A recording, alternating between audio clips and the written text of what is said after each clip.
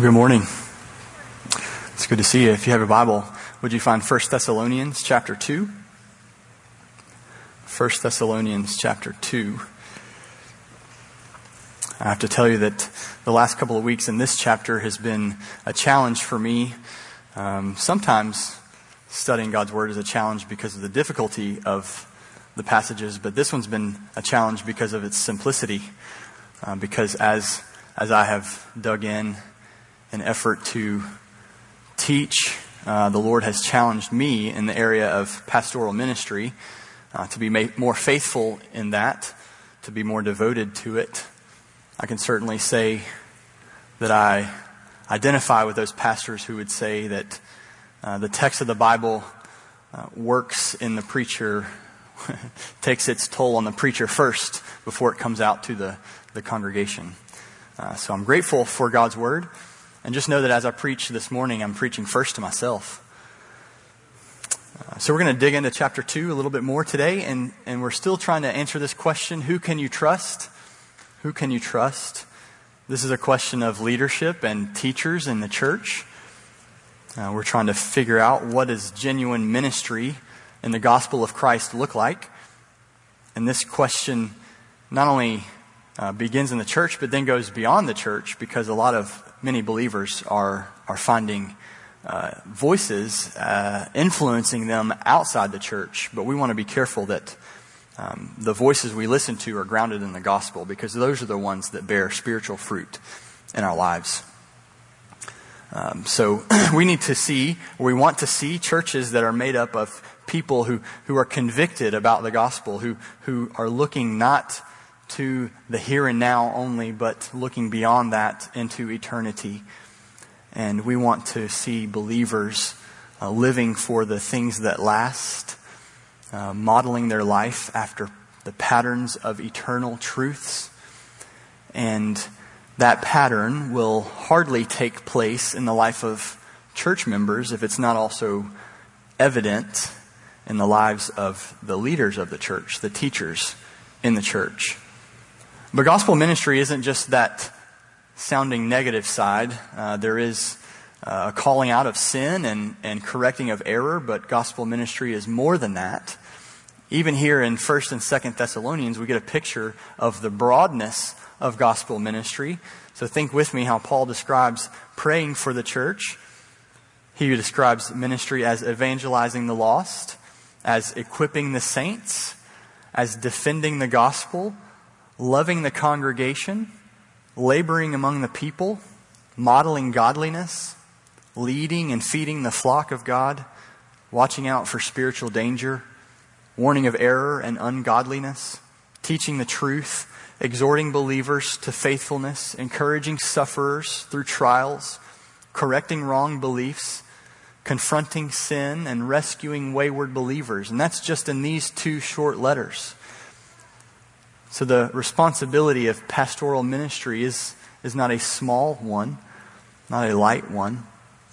And if a man would be faithful and fruitful to these things, then he cannot compromise into using worldly methods, nor looking for worldly goals. So here in chapter 2, we have a picture of what this genuine spiritual ministry looks like. The Apostle Paul shows us a model of faithful spiritual ministry. We could sum up Paul's attitude by quoting again 1 Corinthians chapter 4, verse 1, where he calls himself a servant of Christ and a steward of the mysteries of God. Ministry faithfulness doesn't look like living for the minister's agenda, but living for Christ's agenda. It's not about speaking his own message, but it's about speaking God's message. And here again in chapter 2, we started in this chapter last week, and we're hearing that Paul is defending his ministry, the character of his ministry, as opposed to a worldly view of ministry. What would describe a philosopher or a teacher of religion in Paul's day is fundamentally the opposite of how Paul conducted himself towards the church at Thessalonica. He wasn't a magician. He was no smooth talker. He was no salesman of God's word, trying to gain a following or or rack up a nest egg for himself. He was a preacher of the gospel of grace. So he embodies for us the character that gives credibility to ministry. And he shows us the ministry, what the ministry looks like that has been changed by Christ. Today's church, I think, faces a shortage of ministry leaders who look like this. The church, unfortunately, is being derailed so often by men who are not compelled by the gospel, but compelled by lesser things like money or power or prestige. But today we're going to look at a ministry example that is compelled by the gospel. And Paul would later commend these types of leaders to the church at Thessalonica. So in chapter 5, in verse 12, he says, "Brothers, respect those who labor among you and are over you in the Lord and admonish you, and esteem them very highly in love because of their work." And he can say things like that to urge such respect for the ministry because he also gives such a high view of the ministry, such a high calling to the responsibilities of ministry here in chapter 2. So I pointed out last week that there are four character traits to this type of ministry, this faithful ministry. The first one was gospel conviction. This is the confidence in the gospel that it is only the gospel that is the power of God to salvation for those who believe. And there's no cost, no price that is too high to pay in order to declare and defend that gospel. And Paul points us to a godly motivation, that the gospel ministry is no covering for some other ambition. Rather, the gospel ministry is working under the approval of God in order to please God and gives an account to God. And then we come to verse 7 in chapter 2. That's where we'll begin today. And we'll look at two more character traits of faithful ministry, spiritual leadership from chapter 2. And those are genuine concern and a transforming message. So if you're following in your Bible, look in chapter 2 and verse 7. Paul says, "But we were gentle among you, like a nursing mother taking care of her own children. So being affectionately desirous of you, we were ready to share with you not only the gospel of God, but also our own selves, because you had become very dear to us. For you remember, brothers, our labor and toil. We worked night and day, that we might not be a burden to any of you, while we proclaimed to you the gospel of God. You are witnesses, and God also, how holy and righteous and blameless was our conduct toward you believers. For you know how, like a father with his children, we exhorted each one of you, and encouraged you, and charged you to walk in a manner worthy of God, who calls you into his own kingdom and glory. And we also thank God constantly for this, that when you received the word of God, which you heard from us, you accepted it not as the word of men, but as what it really is, the word of God, which is at work in you believers. For you, brothers, became imitators of the churches of God in Christ Jesus that are in Judea. For you suffered the same things from your own countrymen as they did from the Jews, who killed both the Lord Jesus and the prophets, and drove us out, and displease God and oppose all mankind by hindering us from speaking to the Gentiles that they might be saved. So as always to fill up the measure of their sins. But God's wrath has come upon them at last." So this third character trait, beginning in verse 7, is one of genuine concern. And Paul uses two pictures, two metaphors to explain this trait to us, that of he was like a mother to the church and he was like a father to the church. Now, Paul's not facing an identity crisis, wondering who he really is. He's just painting a picture of what is real. And the Bible gives us several metaphors for the church. You might have heard the church being described as an olive tree, or as a field of crops, or as a building or a temple. The church is the body of Christ. The church is the bride of Christ. But maybe the most frequent picture of the church in the New Testament is that of a family. So we call God our Father. God has a son named Jesus. And those who follow Christ are God's children also. So the best way that we relate to one another is as brothers and sisters in the family of God. And so here in chapter 2, Paul is using that same kind of language to describe his care for the church. He's reminding them that he acted like a mother towards them, and he acted like a father towards them. And he uses both of these roles to give a broad spectrum to this description.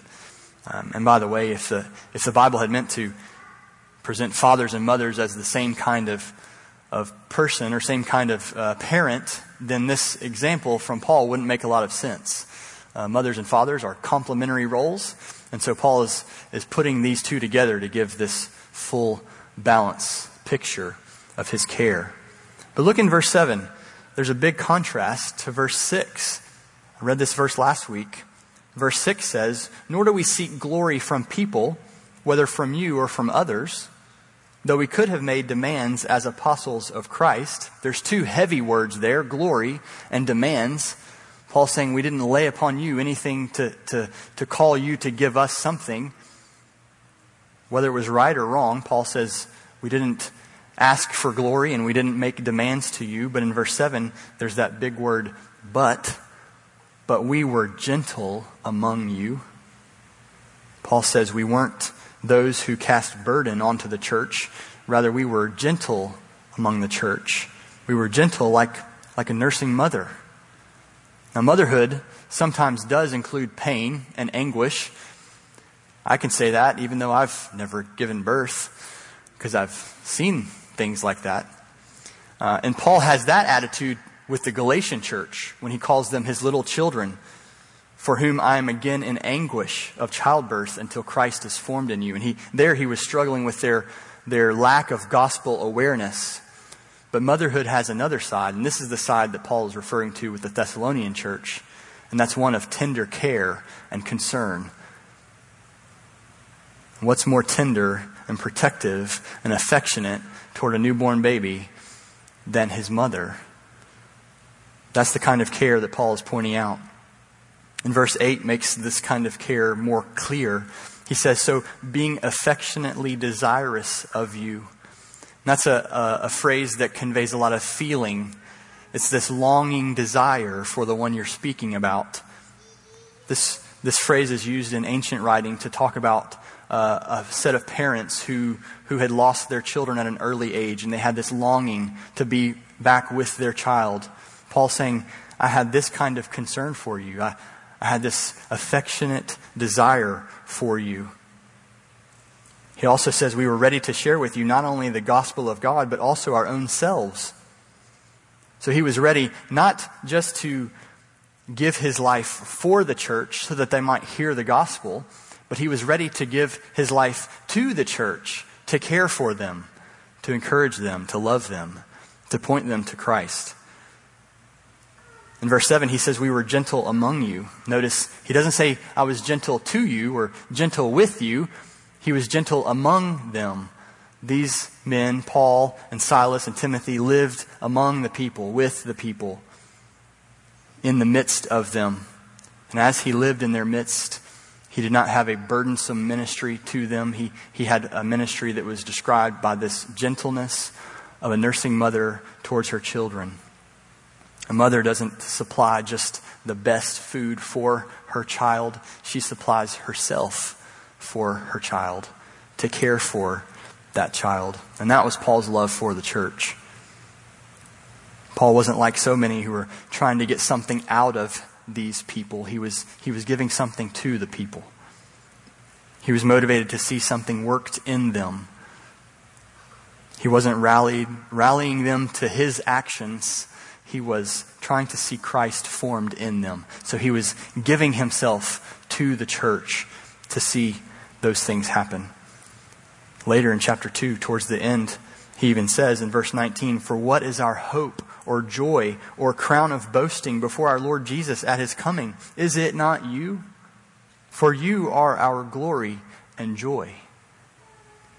Paul had a great love for the church, a true love for the church. Back in verse 8, he says, "Because you had become very dear to us."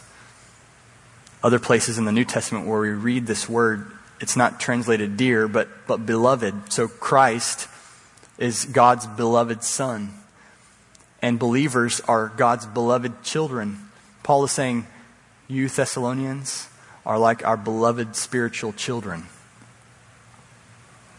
These missionaries were imitating God in the way that they cared for this new young church. Ministry is absolutely about gospel truth, and it's about people. Paul would later tell the Corinthian church, I will most gladly spend and be spent for your souls. And that's the picture of a motherly care for her children. That's the picture that Paul gives of his care for this church. And verse 9 probably starts a new paragraph in your Bible, but it carries on the same theme of sacrifice for the church. Paul is pointing out that he didn't desire to put his burdens on the church, but he desired to relieve the church of burden. Instead of charging the church for his ministry, he worked with his own hands, making tents so that he could provide for his needs, so the church didn't have to take care of him, so that the church didn't have to bear that burden. Now you might wonder, well, why do churches pay people then today? Why do teachers and preachers receive pay? If that's for the example of the Apostle Paul, then why should he do it and it not happen today? That's a perfectly acceptable method of ministry. But if we look at Paul here more as a missionary, we'll get a better idea of his attitude.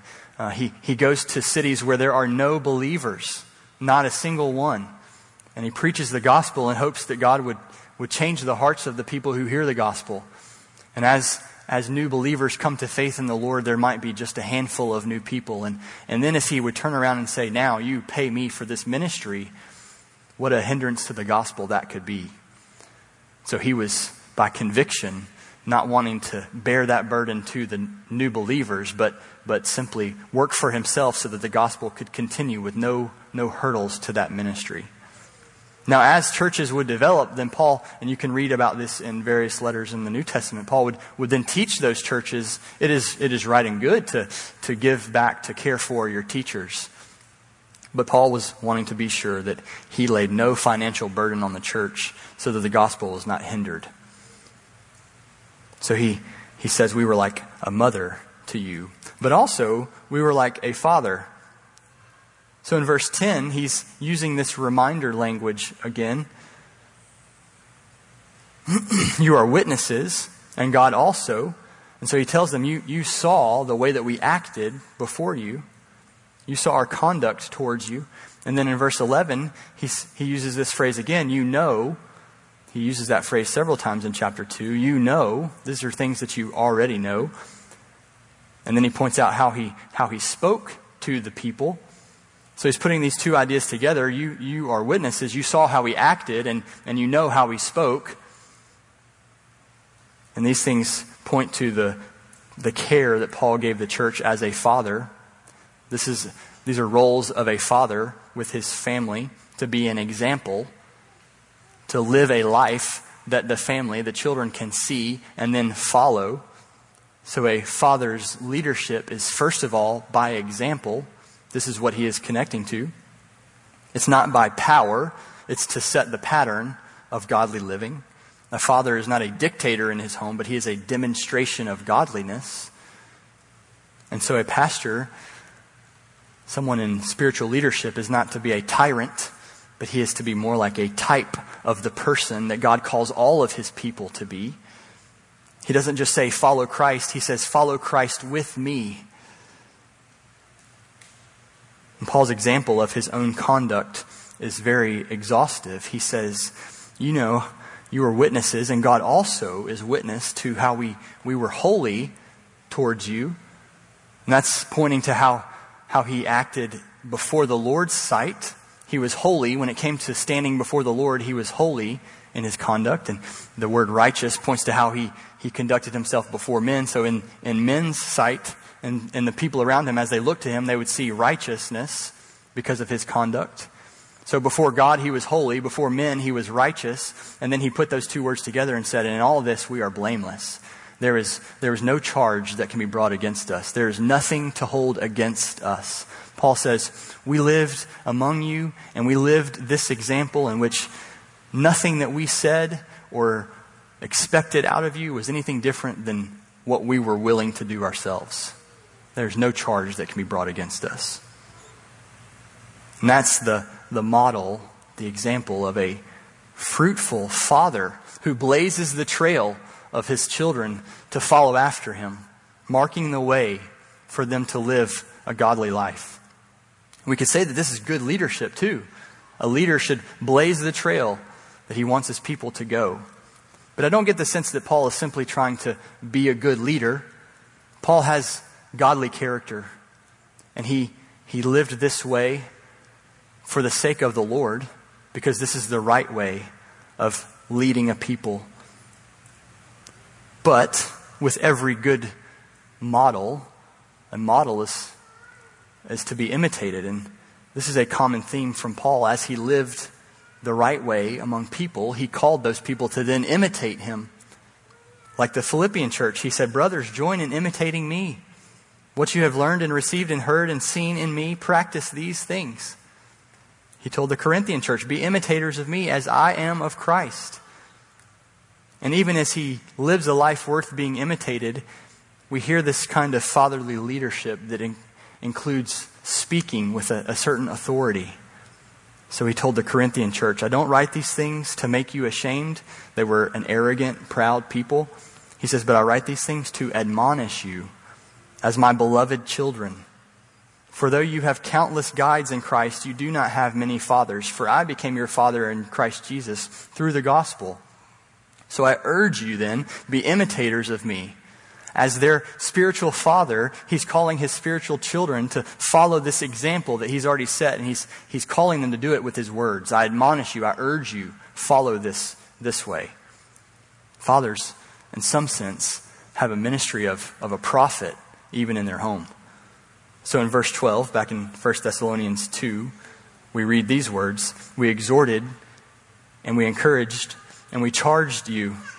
These are words that describe the lifestyle of speaking in the life of children from their fathers.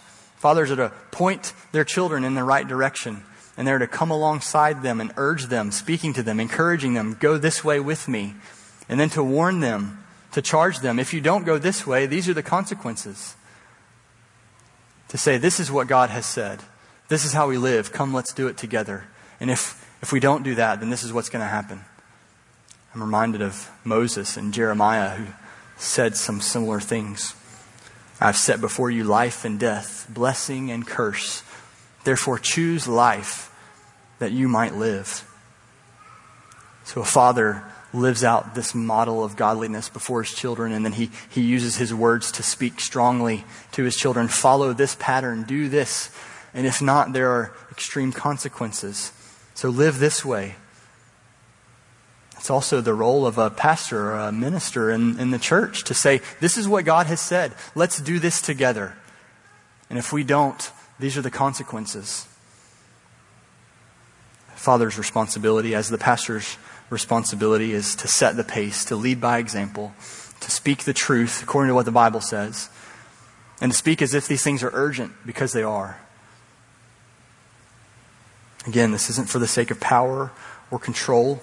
Jesus said in Matthew 23:9, as he was condemning the Pharisees, he says, call no man father on earth, for you have one Father who is in heaven. There are some segments of the church who have gotten this point wrong, calling men in the church fathers. And he's not referring to the natural relationship. There are a lot of fathers here. He's referring to the spiritual relationship. So Paul said, he didn't say, I am your father. He said, we acted like fathers. And so men in the ministry aren't to become fathers who demand dependence from the church. We have one God, one Father, God who is in heaven. So the role of an elder or a pastor is to point people to our one true Father. We act like a father in the way that we live, in the way that we speak, to point our people to the Lord. But God is our Father. We depend on Him and we follow Him.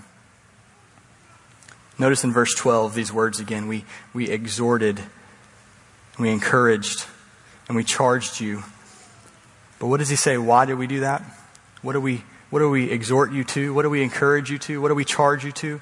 To walk in a manner worthy of God, who calls you into his own kingdom and glory. See, there's a specific thing that this model and the specific end to this kind of speech is to point our children, to point the church, believers, God's children in the church, to the Lord. The goal of this kind of ministry is rooted in eternity. It's looking for spiritual integrity, for spiritual maturity, to see God's people fit and ready to enter into the kingdom that God has set up for his people. When I think about the children in my house, I want to see them grow up to be obedient in my house, to be responsible members of society, to be productive and helpful to the people around them. Most importantly, to be faithful to the Lord. But when I think about the church, Colossians 1:28 is maybe the best verse to think about. We proclaim him, warning everyone and teaching everyone with all wisdom, that we may present everyone mature in Christ. That's what men in the ministry are aiming for, to see the people of the church to be mature in Christ. It might be that this kind of care doesn't sound very compelling to some. And I think that might be because many, even in the church, have lost a biblical picture of what family should be.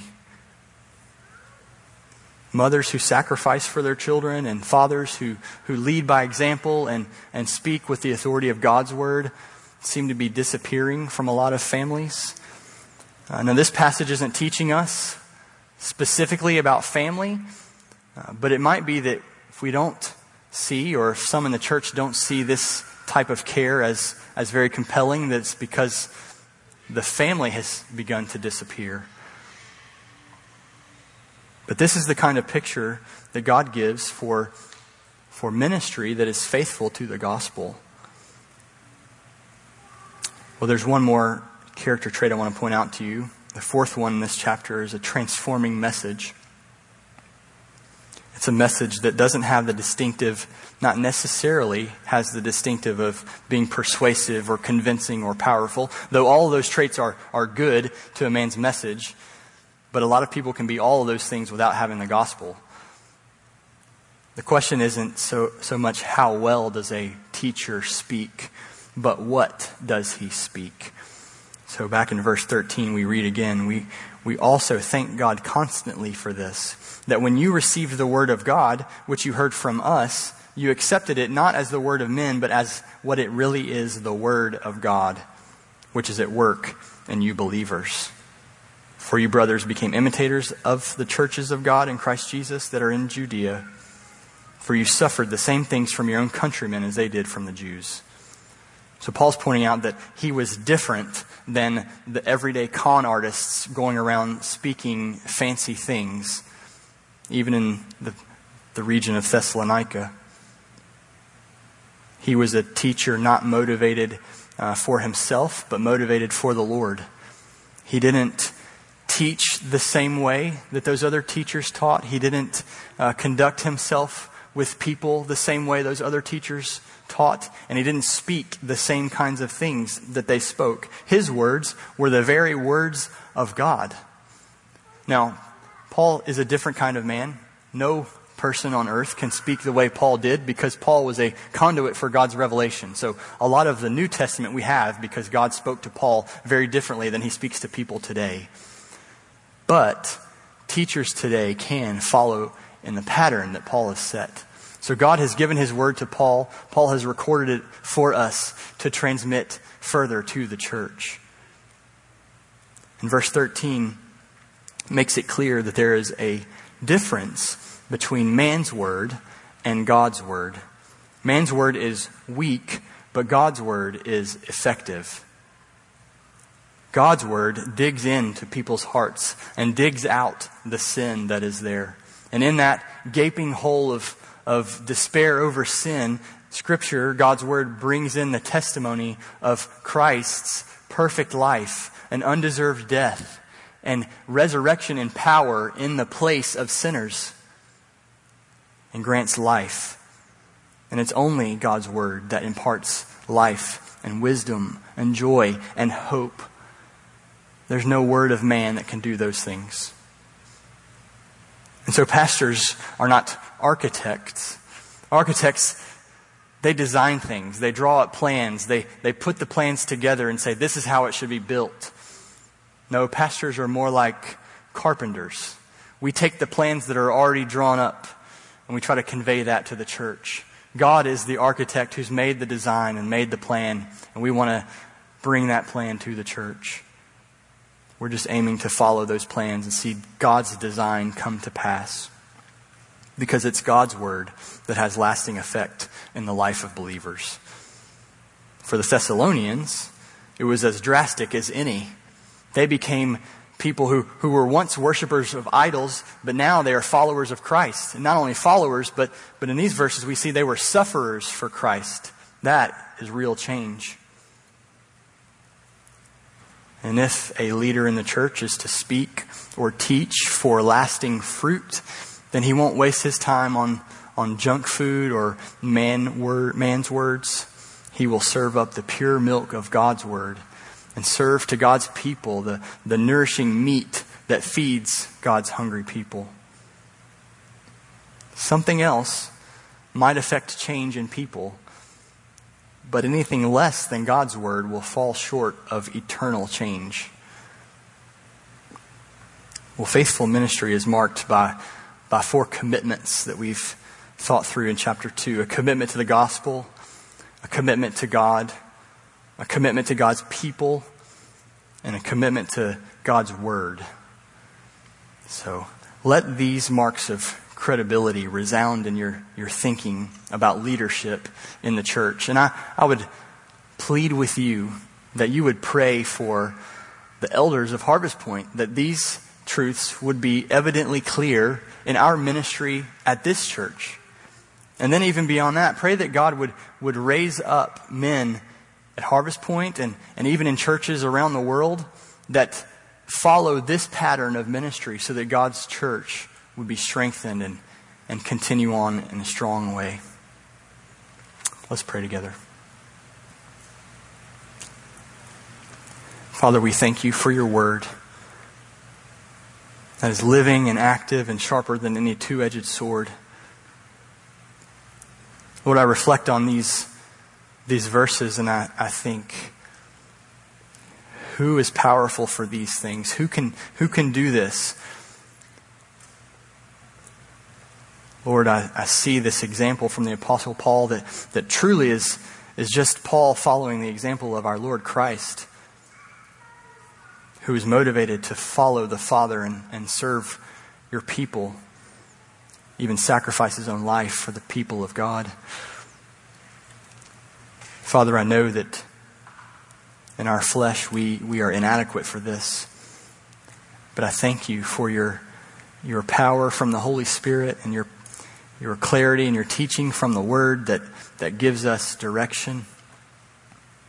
Father, would you strengthen the leaders in Harvest Point Community Church, that we would be marked by these character traits, not for our own sake, Lord, but for the sake of your name, for the sake of the gospel, for the sake of Christ. In Christ's name I pray. Amen.